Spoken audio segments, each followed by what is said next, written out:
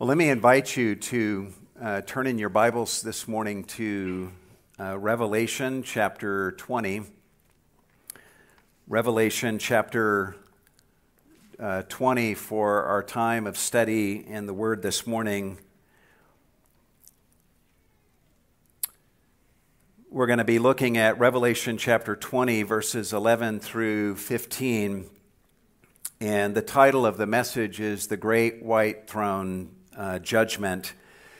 Today is December the 12th, right in the middle of the Christmas season, a season that one songwriter describes as the most wonderful time of the year, and another songwriter describes as the season to be jolly and to don our happy apparel. Yet here I am, as your pastor, in the middle of this season, coming back to our series through the book of Revelation and preaching a sermon on the great white throne judgment of God, a judgment in which the sinful dead receive their final judgment from God and are cast into the lake of fire. And you might think that such a topic is not befitting to the Christmas season. And if you think that, you really ought to take some time to read Mary, the mother of Jesus, hymn of praise to God in Luke chapter 1, after she discovers that she carries in her womb the Christ child. In her hymn of praise, she says many positive things, but mixed in among those positive things are words of judgment. Yes, she says things like, His mercy is upon generation after generation toward those who fear Him. But she also says things like, and I quote, He, God, has scattered those who were proud in the thoughts of their heart. He has taken down rulers from their thrones and sent away the rich empty-handed, unquote. Imagine those words on a Christmas card. A couple weeks ago, a man named Michael Bird tweeted that someone needs to rewrite the lyrics to the song, Mary, Did You Know? And use some of Mary's own words that we find in Luke chapter 1. Michael Bird suggests a couple of the lines could go something like this. Mary, did you know that your baby boy will one day smash the mighty? Mary, did you know that the child you bear will humble all the haughty? Those kinds of lyrics would actually be appropriate and perfectly befitting to the things that Mary actually says in Luke chapter 1. So, taking our cues from Mary, the mother of Jesus, judgment does belong in our thoughts during this time of year. And if the reality of God's judgment did find a place in your thoughts today and this season, it just might make your Christmas season more meaningful, actually. As we have studied through Revelation, we have seen the rise of the Antichrist and his false prophet. We have seen God unleash judgments upon the world through the 7 seals of judgment and then through the 7 trumpets and the 7 bowls of God's wrath. We have seen the armies of the world gather in Megiddo for the war of the great day of God the Almighty. In Revelation 19, we witnessed the second coming of Jesus Christ and saw him strike down the armies that had gathered against him. We then saw how the beast and his false prophet were taken and cast into the lake of fire. As for Satan, we saw that he was bound for a period of 1,000 years. We then saw how Christ establishes his kingdom upon the earth and reigns upon the earth for 1,000 years. We saw in Revelation chapter 20, verse 4, take a look at that verse, how the souls of those who refused to worship the beast, quote, came to life and reigned with Christ for 1,000 years, unquote. Regarding this particular resurrection, John tells us at the end of verse 5 that this is the first resurrection, which implies a second. Then in verse 6, John says, "Blessed and holy is the one who has a part in the first resurrection. Over these the second death has no power, but they will be priests of God and of Christ and will reign with him for 1,000 years." At the beginning of verse 5, John speaks of another resurrection that comes later, and he says, "The rest of the dead," speaking of the wicked dead, "did not come to life until the 1,000 years were completed." And this is the resurrection that we will witness in our passage today. At the end of the 1,000-year reign of Christ upon the earth, we saw how Satan is loosed and allowed to lead a multitude of people in rebellion against Christ. We then saw how God defeats this rebel multitude with fire from heaven, and then has Satan thrown into the lake of fire. In verse 10, look at what it says. John says, "And the devil who deceived them was thrown into the lake of fire and brimstone, where the beast and the false prophet are also, and they will be tormented day and night forever and ever." Just from the language that John uses here in verse 10, we see that the lake of fire is not a place where someone just gets burned up and ceases to exist, but a place where they are tormented day and night forever and ever. And we come this morning to what happens next, which is essentially the second resurrection pointed to back in verse 5, the resurrection of the wicked dead who will truly be hurt by the second death, as we're going to see. I warn you in advance that this passage is sobering, it is difficult, it is what some writers call the most tragic passage in all of the Bible. And they're right. And in this passage today, we're going to observe three stunning developments in John's vision of the final judgment of the sinful dead. Three stunning developments in John's vision of the final judgment of the sinful dead. Number one, John sees God as judge seated on a white throne, a great white throne. John sees God as judge seated on a great white throne. Observe what catches John's eye right away as this vision is put before him. In verse 11, he says, "Then I saw a great white throne and him who sat upon it." This is a throne, which means that the judge seated on this throne has absolute authority to do as he pleases. John tells us that this throne is white, meaning that the judgments that issue from this throne are absolutely righteous and pure in every way. This throne is also said to be great, telling us that it is an imposing sight that takes John's breath away, a throne that is worthy of the one who sits upon it, greater than any throne of any man throughout history, of any king. Speaking of this one who sits upon the throne, John doesn't just see this great white throne, but he also sees him who sat upon it. And commentators are divided on who this is who is seated upon the throne. Some say it is Jesus Christ, based on statements like what Jesus makes in John chapter 5 and verse 22, when Jesus says, "For not even the Father judges anyone, but he has given all judgment to the Son." There's other passages like this.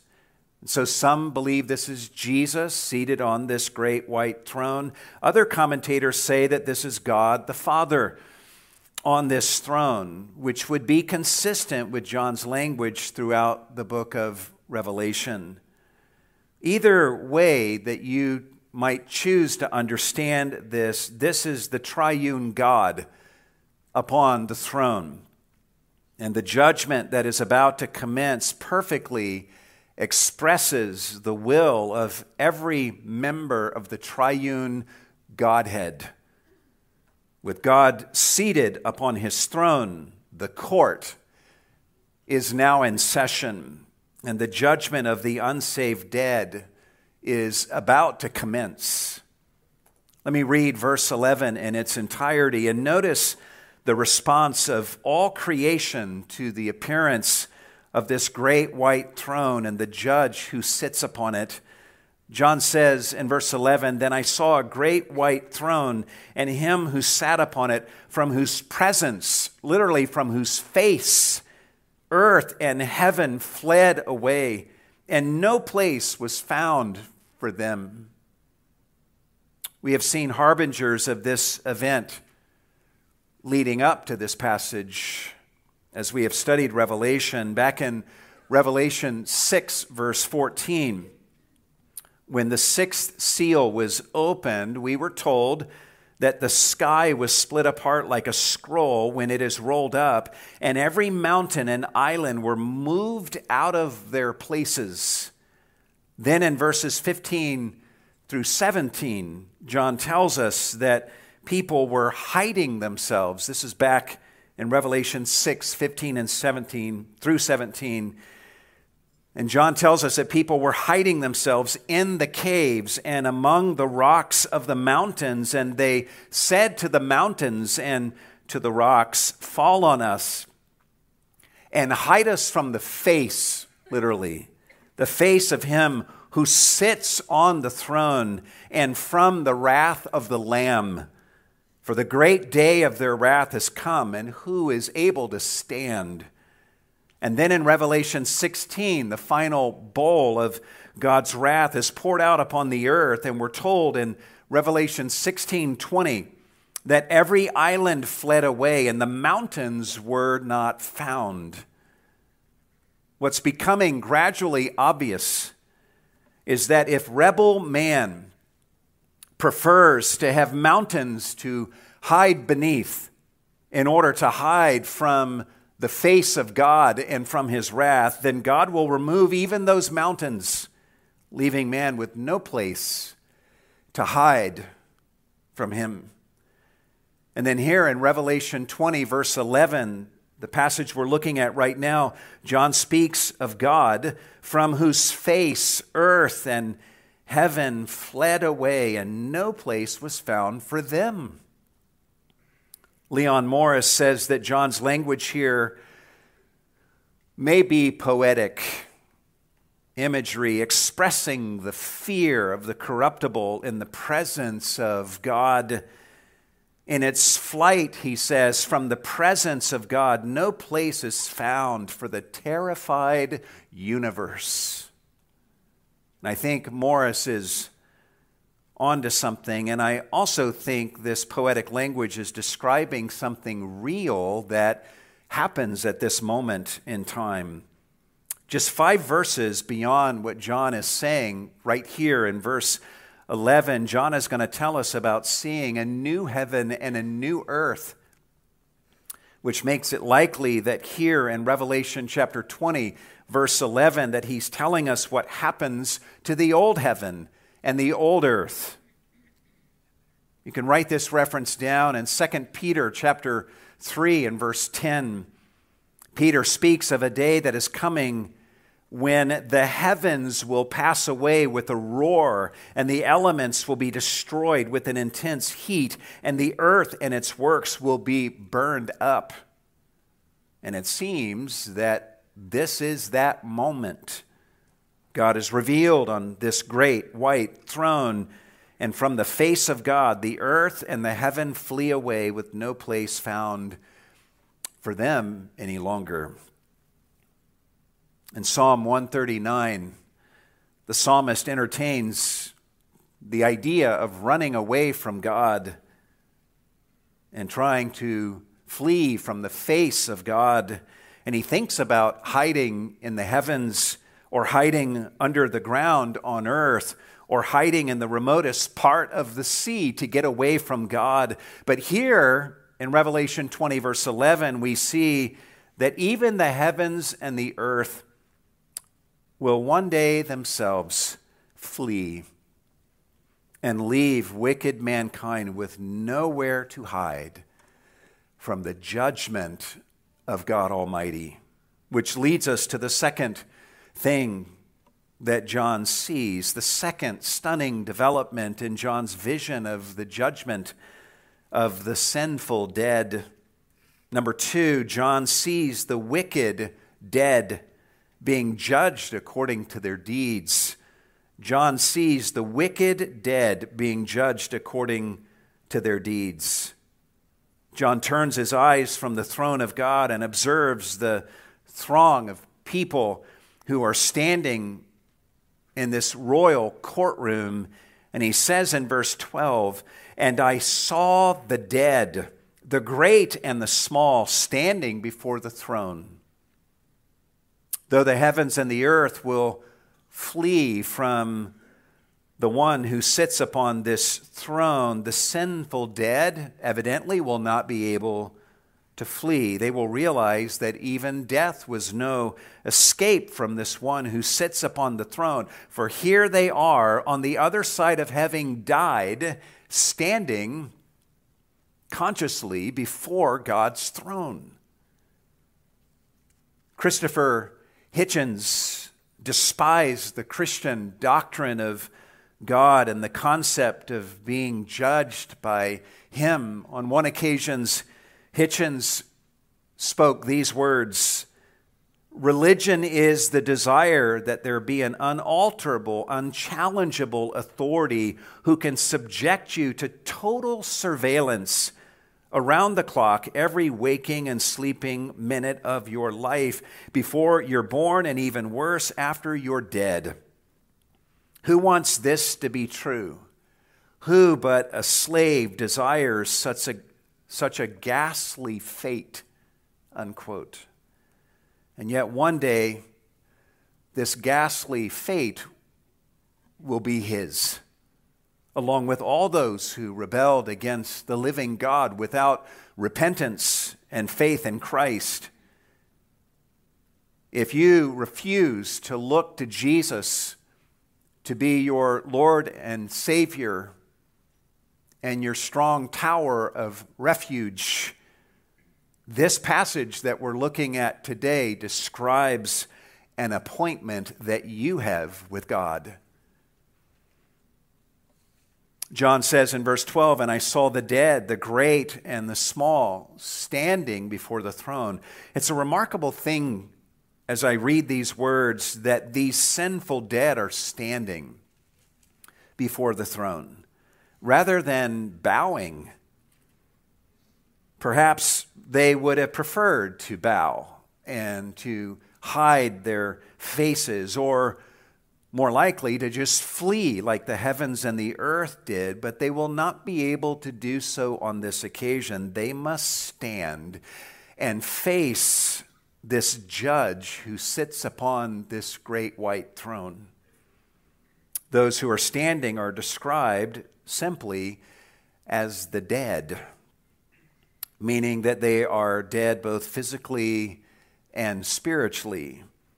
In 1 Thessalonians chapter 4, in verse 16, Paul speaks of the dead in Christ.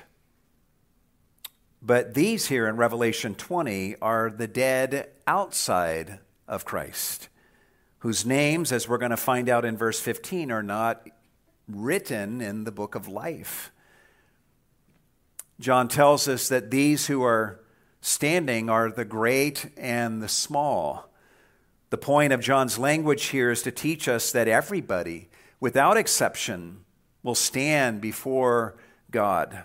No one will be so important as to be immune from God's judgment, and no one will be so unimportant as to make judgment inappropriate.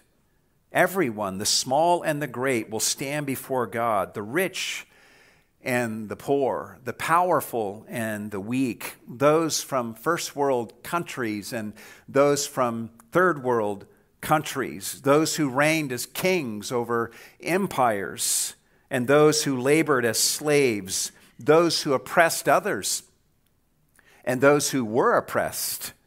Everyone, the great and the small, will be brought before the throne of God on this day and have to stand before God and face Him as their judge. And as they're all standing before God, who sits upon the great white throne, John observes something happening as verse 12 unfolds. He says, "And books were opened, and another book was opened, which is the book of life." It is evident from what follows that there are two categories of books here.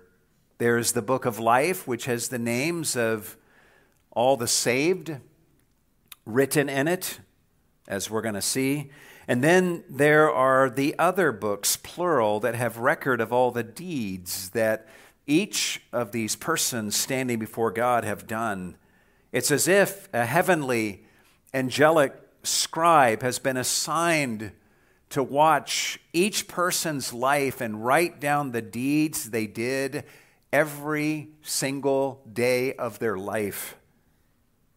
And it is now that the books holding the record of each person's deeds are opened in the very presence of this God who sits upon the great white throne. Imagine what this moment will be for those who are standing in the presence of this one whose face is so glorious that even the heavens and the earth fled away from it. And yet these wicked, unrepentant dead are forced to survive and stand before this God, and in His presence have books opened containing the record of their every deed throughout their life. Imagine yourself standing before God in this moment, and you see the books being brought out and opened, which contain the absolutely accurate representation of every one of your mental deeds and verbal deeds, and the deeds you physically carried out into observable action throughout the entirety of your life. And imagine not having Jesus to serve as your advocate on that day. This will be the fate of all those who do not call upon the name of Jesus for salvation. Observe what happens to those who stand before the throne once the books are opened. In the second half of verse 12, John says, "And the dead were judged from the things which were written in the books according to their deeds." The language John uses here is what helps us to know that these books contain record of the deeds that these wicked dead have done. Because John here tells us two things that are synonymous. Number one, that the dead were judged from the things that were written in the books. And number two, that the dead were judged according to their deeds. And these two descriptions side by side tell us that the things written in the books are the deeds that they did. And the word judged here could be translated as condemned. At the very least, it speaks of unflinching scrutiny, and then a verdict of guilty and a sentence of condemnation that is according to their deeds. Now notice what John does beginning in verse 13. In typical Hebrew style, John recapitulates and restates things in a slightly different way, primarily to gather up everything he wants us to know and to make sure we understand every nuance of what is happening on this occasion. In verse 13, he says, "And the sea gave up the dead which were in it, and death and Hades gave up the dead which were in them, and they were judged, every one of them according to their deeds." Again, John is not speaking sequentially, but he's backtracking and restating things to communicate the truth more fully to us, letting us know that before the heavens and the earth are destroyed, the sea gives up those who had died in the sea. In all likelihood, the sea is being mentioned here to reinforce to us that nobody will escape God's judgment. Not even those whose bodies were lost at sea will escape this resurrection unto judgment. John also tells us that death will give up the dead. Such language lets us know that death will not only give up the dead bodies of those who died at sea, but also the dead bodies of all those who died and are buried on the land and were given a proper burial. The thing to keep in mind here is that the sea and death are giving up the bodies of all those non-believers who've died throughout human history, who were not raised in the resurrection of the righteous spoken about earlier here in chapter 20. But what's interesting is that not only will the bodies of the dead, the wicked dead, be given up, but John tells us that Hades will also give up the dead that were in it. According to the New Testament, Hades is a holding tank, as it were, for departed spirits, the departed spirits of the damned. It's a place of torment for the souls of those who are damned. We see that this is so from Jesus in Luke chapter 16, when the rich man dies and he wakes up in Hades, being tormented in its flames. And John is telling us here that Hades will give up the souls that have been held in Hades until this moment of judgment. So to put all this together, John is telling us that death and the sea will essentially give up the bodies of the dead, and Hades will give up the souls of the dead. And such language indicates that the unbelieving dead will experience a physical resurrection, a reuniting of their souls and bodies, and stand before the throne of God on this occasion in resurrection bodies that are prepared for judgment. Does it seem weird to you to think of the sinful dead as experiencing a physical resurrection? It shouldn't. You can write this reference down in John chapter 5, in verses 28 through 29. Jesus says, "Do not marvel at this, for an hour is coming in which all who are in the tombs shall hear his voice and shall come forth, those who did the good deeds to a resurrection of life, those who committed the evil deeds to a resurrection of judgment." In Acts chapter 24 and verse 15, the Apostle Paul states, and I quote, that there shall certainly be a resurrection of both the righteous and the wicked, unquote. And this is what is happening here. Death and Hades are giving up the bodies and the souls of the wicked dead so that they can now be brought before God for judgment as physically embodied beings with bodies prepared for the judgment that awaits them. As John witnesses this scene here in verse 13, he says, "And they were judged, every one of them, according to their deeds."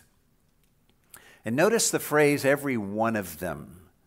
Each person will be judged as an individual before God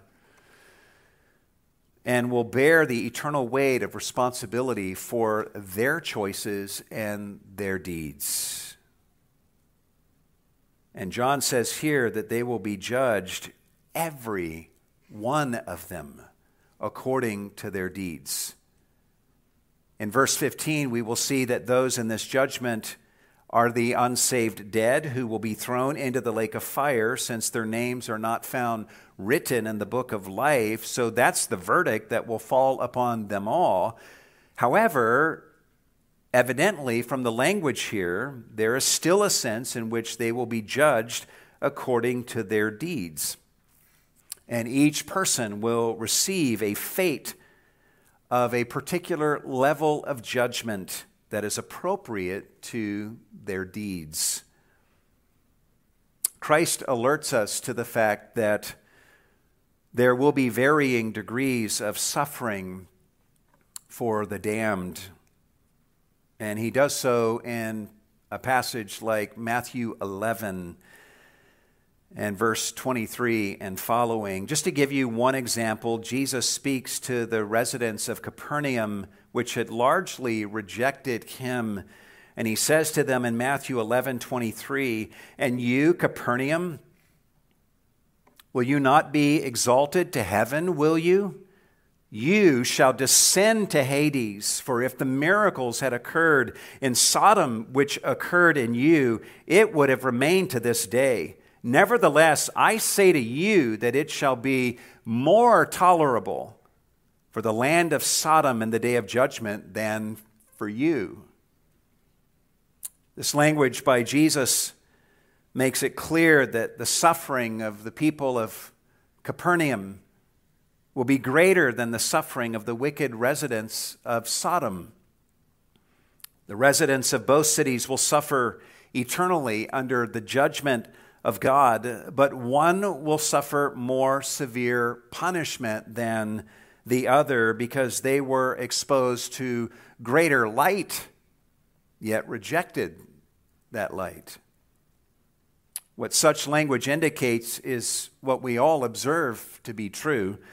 Some people do worse deeds than others. Some do a greater number of evil deeds than others.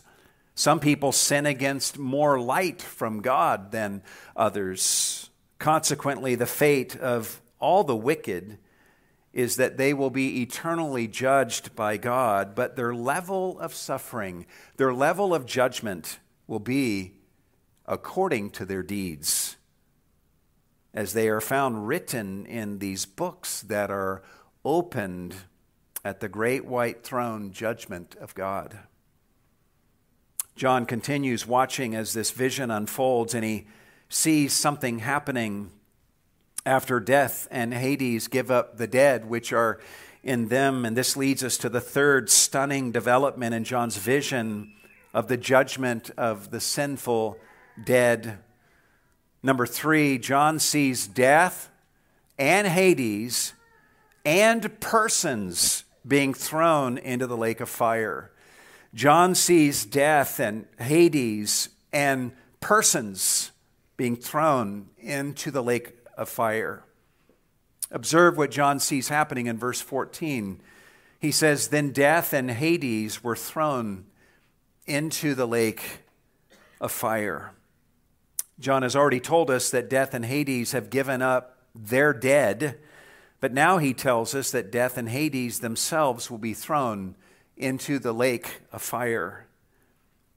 Paul tells us in 1 Corinthians chapter 15, verse 26, that the last enemy that will be abolished is death.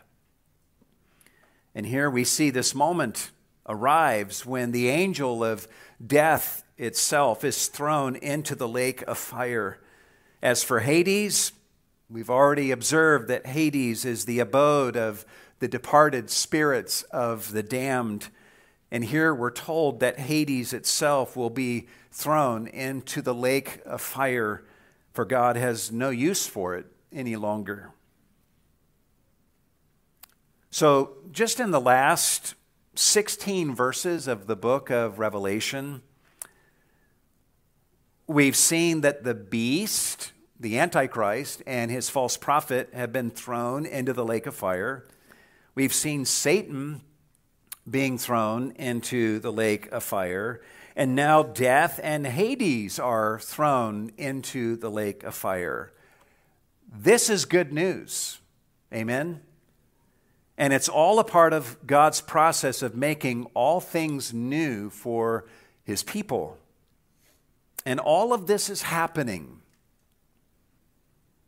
in these passages because Jesus Christ came into the world 2,000 years ago as a little baby, and he grew up to live a perfect life and fulfill all righteousness, and then died and shed his blood on the cross for our sins, showing himself worthy to open the scroll or the book of human destiny and bring history to this critical moment that we are studying this morning, right on the cusp of the new heavens and the new earth that we will see unfolding in the next chapter.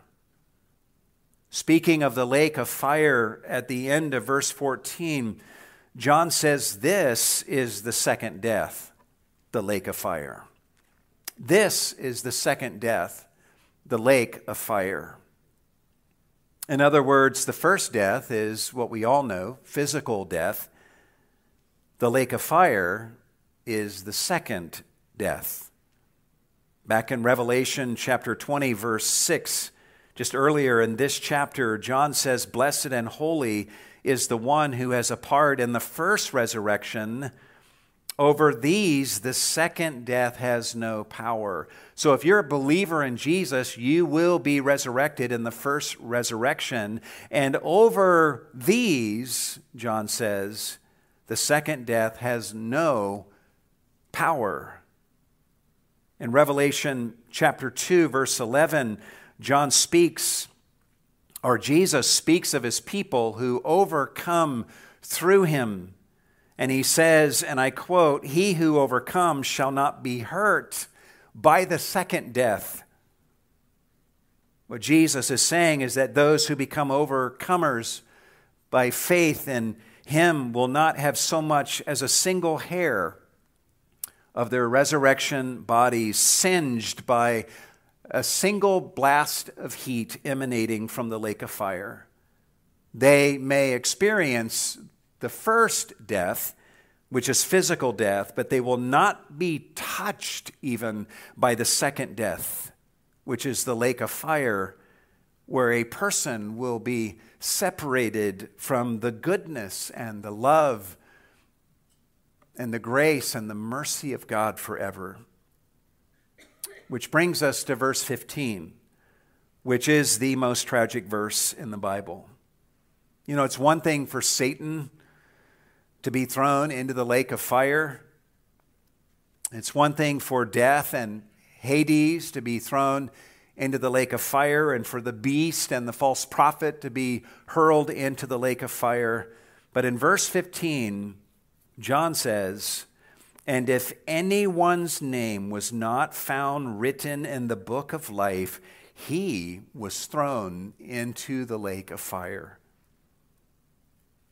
Notice at this point that it's not people's deeds that are determining where they are cast. What determines where they are cast is the fact that their names were not written in the book of life.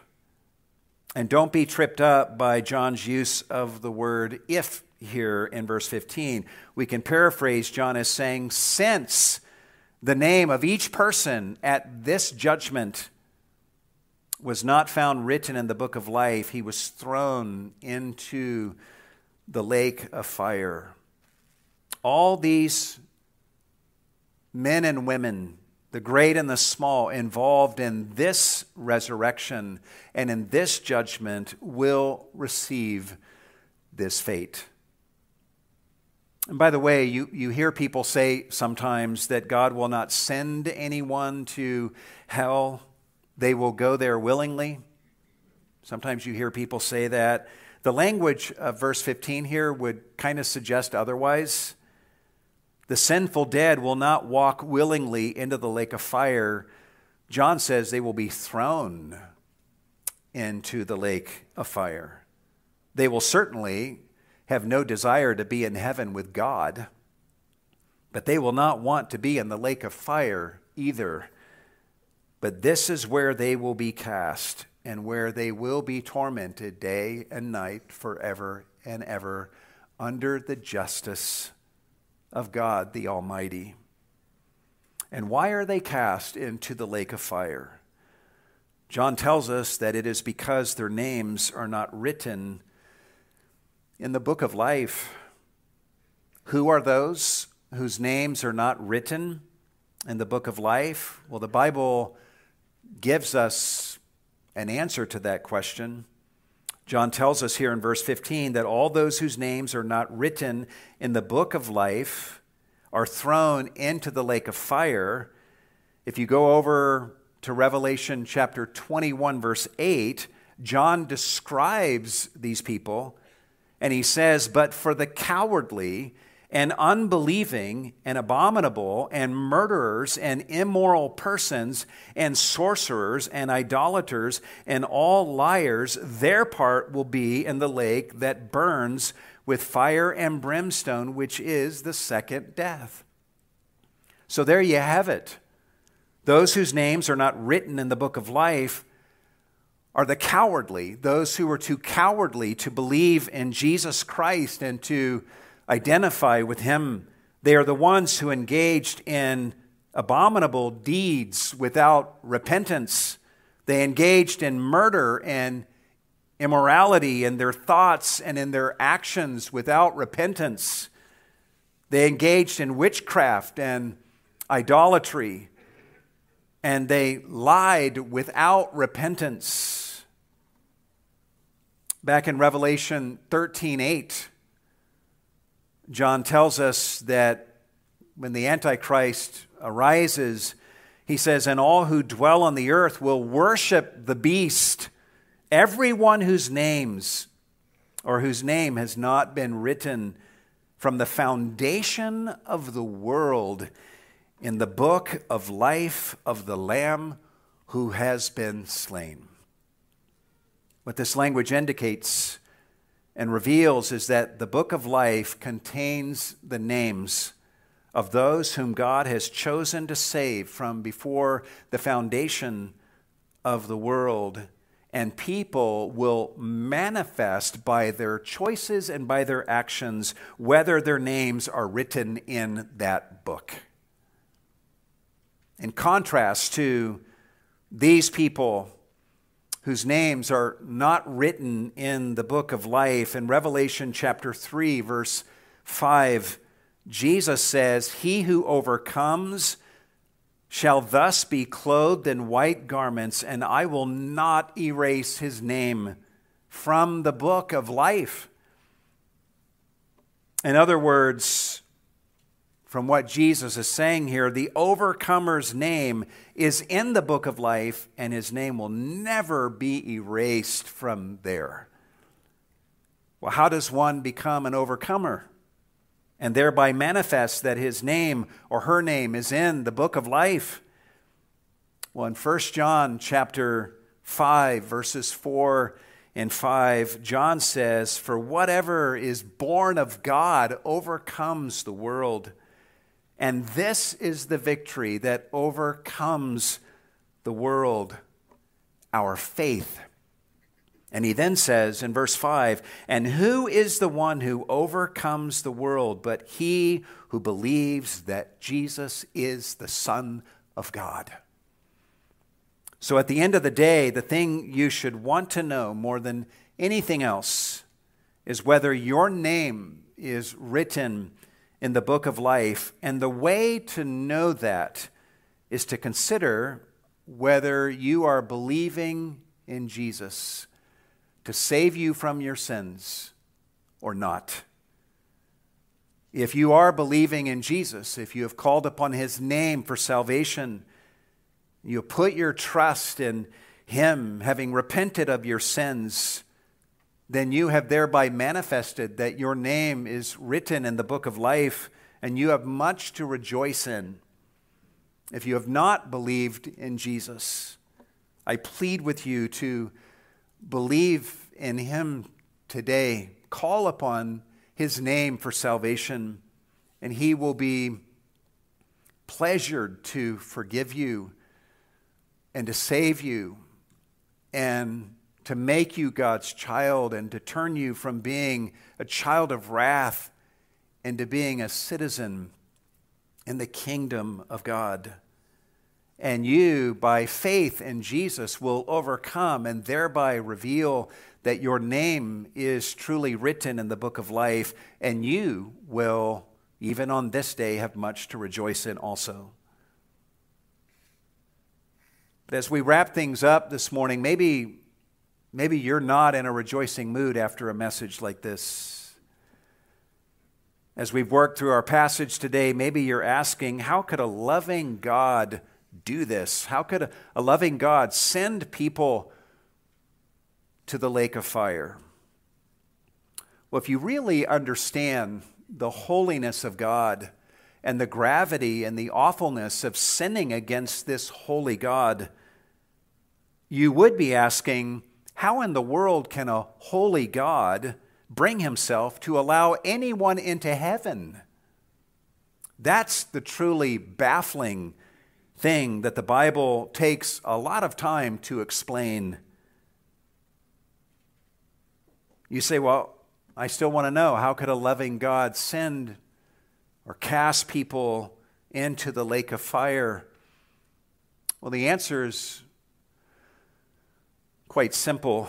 God casts the unrepentant wicked into the lake of fire precisely because he is a God of love, who loves certain things far more than we can even imagine. God loves righteousness so much that he casts the unrighteous into the lake of fire. God loves his people so much that he judges forever those who oppress and persecute and slay his people without repentance. God loves his Son, Jesus Christ, so much that he damns forever those who reject his Son without repentance. Anyone looking at the lake of fire and seeing who will be cast into the lake of fire should think to themselves, wow, whoever created this place and sent these particular people into this place must really love righteousness, must really love his own people, and must really love Jesus Christ so much that he would banish these unrepentantly unrighteous oppressors of his people and rejectors of Christ to this awful place. Also, thinking about God's love, part of why God banishes the wicked to the lake of fire in our passage is so that they can never bring any hurt or harm to any one of God's people ever again.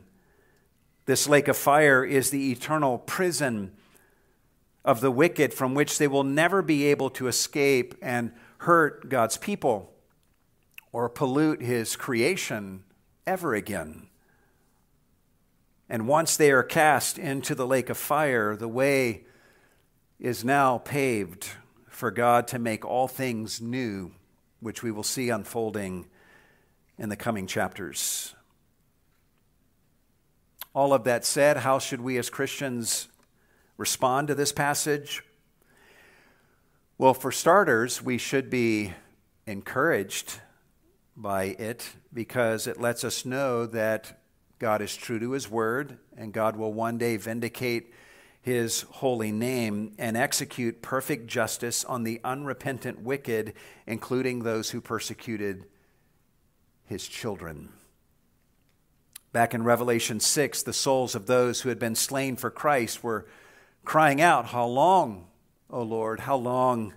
before God judged those who had killed them. And God told them, "Wait just a little while longer. But when the great white throne judgment of God is finished, these souls will see that their wait is over." Some people fear that belief, the Christian belief in God's coming wrath, runs the risk of making us Christians vengeful and wrathful people. But actually, the opposite is true.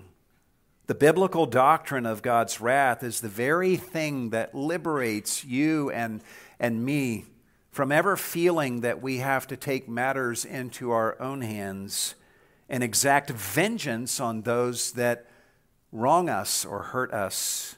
"Vengeance is mine," says the Lord. "I will repay." And a passage like what we are looking at today assures us that we don't have to go vigilante on people, but we can leave room for the wrath of God, as Paul calls us to do in Romans chapter 12.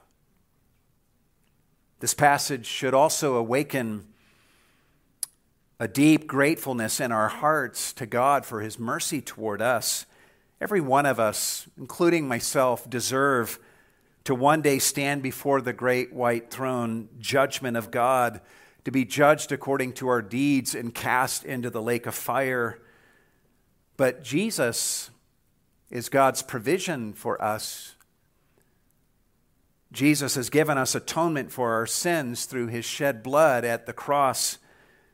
And Jesus now stands before God as our advocate.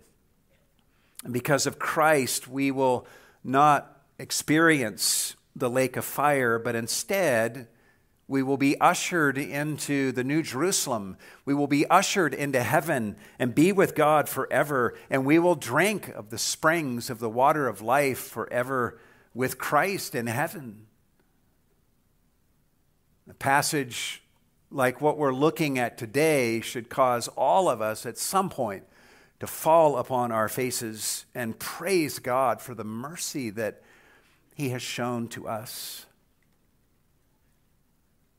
That said, this passage should sober us deeply. It's a heavy thing to consider the fate of those who are outside of Christ.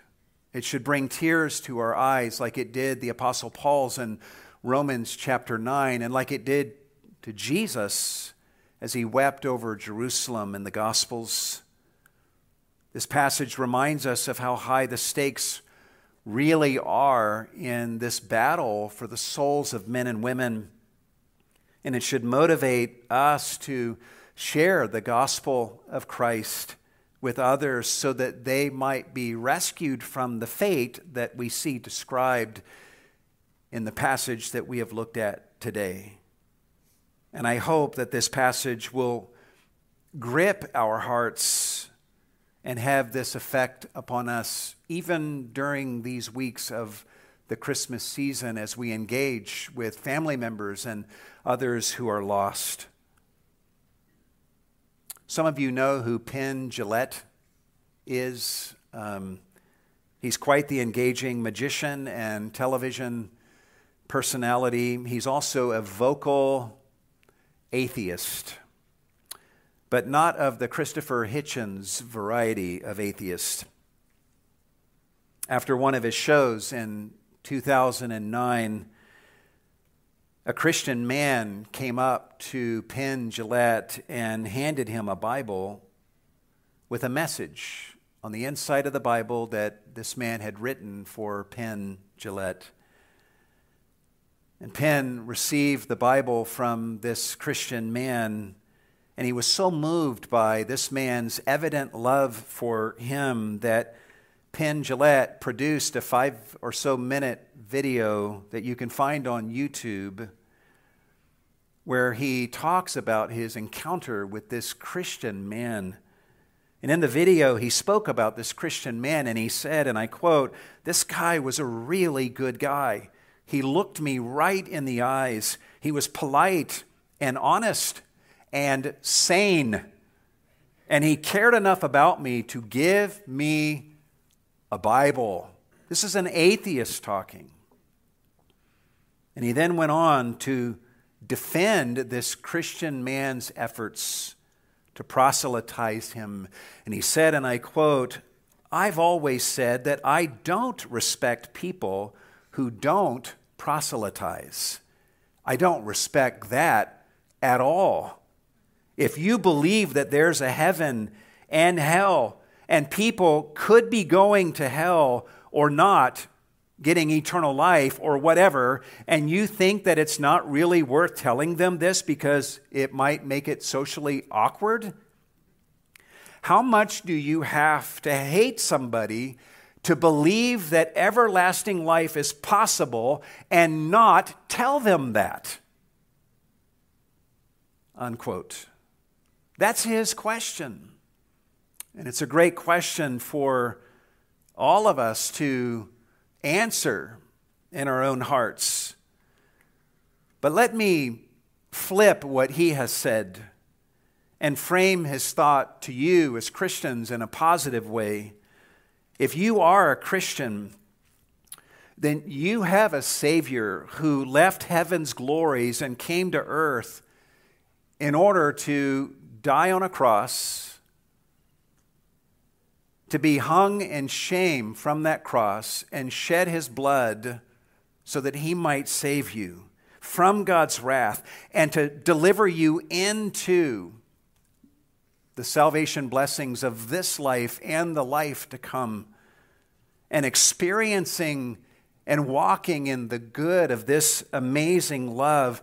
You and I now have opportunity to move toward others and to point them to this Savior, Jesus Christ, and to tell them the good news of the victory that Jesus has accomplished, and invite them to also believe in Jesus and have everlasting life through him. That's an amazing privilege that we have as Christians, to tell others like somebody told us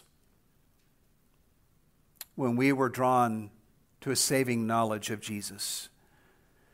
And if you're looking for a specific way to do this week, I would encourage you to invite people to our Christmas service next Sunday, where they will hear the gospel of salvation through Jesus being sung and proclaimed from this pulpit. And we have flyers that are in the lobby that we would encourage you to pick up and invite others to this service. There's even space on the back for you to write a personal note to somebody that you are giving this invitation to. And to make this maybe a little bit more compelling and enjoyable for you to do, give me a second.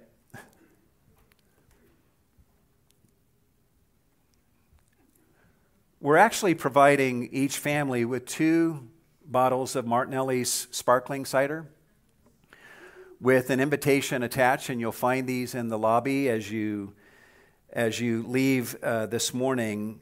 And you are welcome as a family to pick up 2 of these and pray about who God would have you give these to. And you can write a personal note on this flyer that is attached as you invite them to the service next Sunday, where they will hear the gospel of Christ being presented.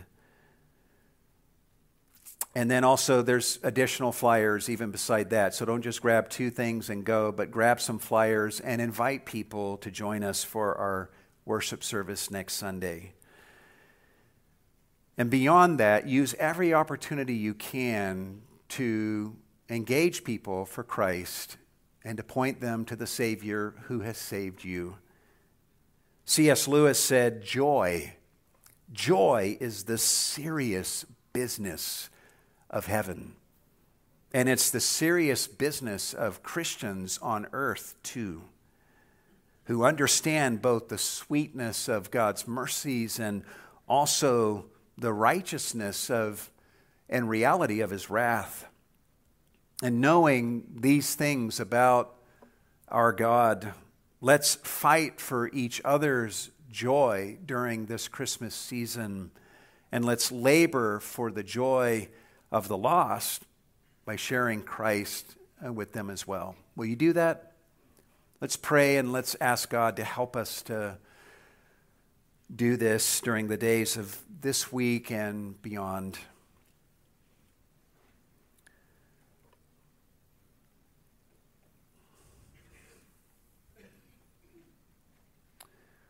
Lord God, we're so thankful for all of your word that is profitable to us on so many levels. We're thankful for this passage today that reminds us anew of what we have been saved from. And it deepens our thankfulness for the salvation you have given to us. But with that joy and thankfulness that we have, there is a corresponding burden that is cultivated in our hearts of concern for those that are outside of Christ. And so we ask that you would use us, Lord, and embolden us, and that you would empower our witness to others as we seek to tell them of Jesus and to point them to this one who has saved us and who can save and stands ready to save them if they would call upon him by faith and believe. I pray if there's any in this room this morning, Lord, that have never looked to Jesus Christ and fled to him as their strong tower of refuge, that they would find refuge in Jesus today, that they would believe, that they would call upon your name, that they would pay homage to you now while they have the chance, before it is too late. It is appointed unto man once to die, and after this, the judgment. And may anyone in this room, Lord, that needs to look to you, Lord Jesus, and cry out to you and call upon your name for the salvation that only you can give.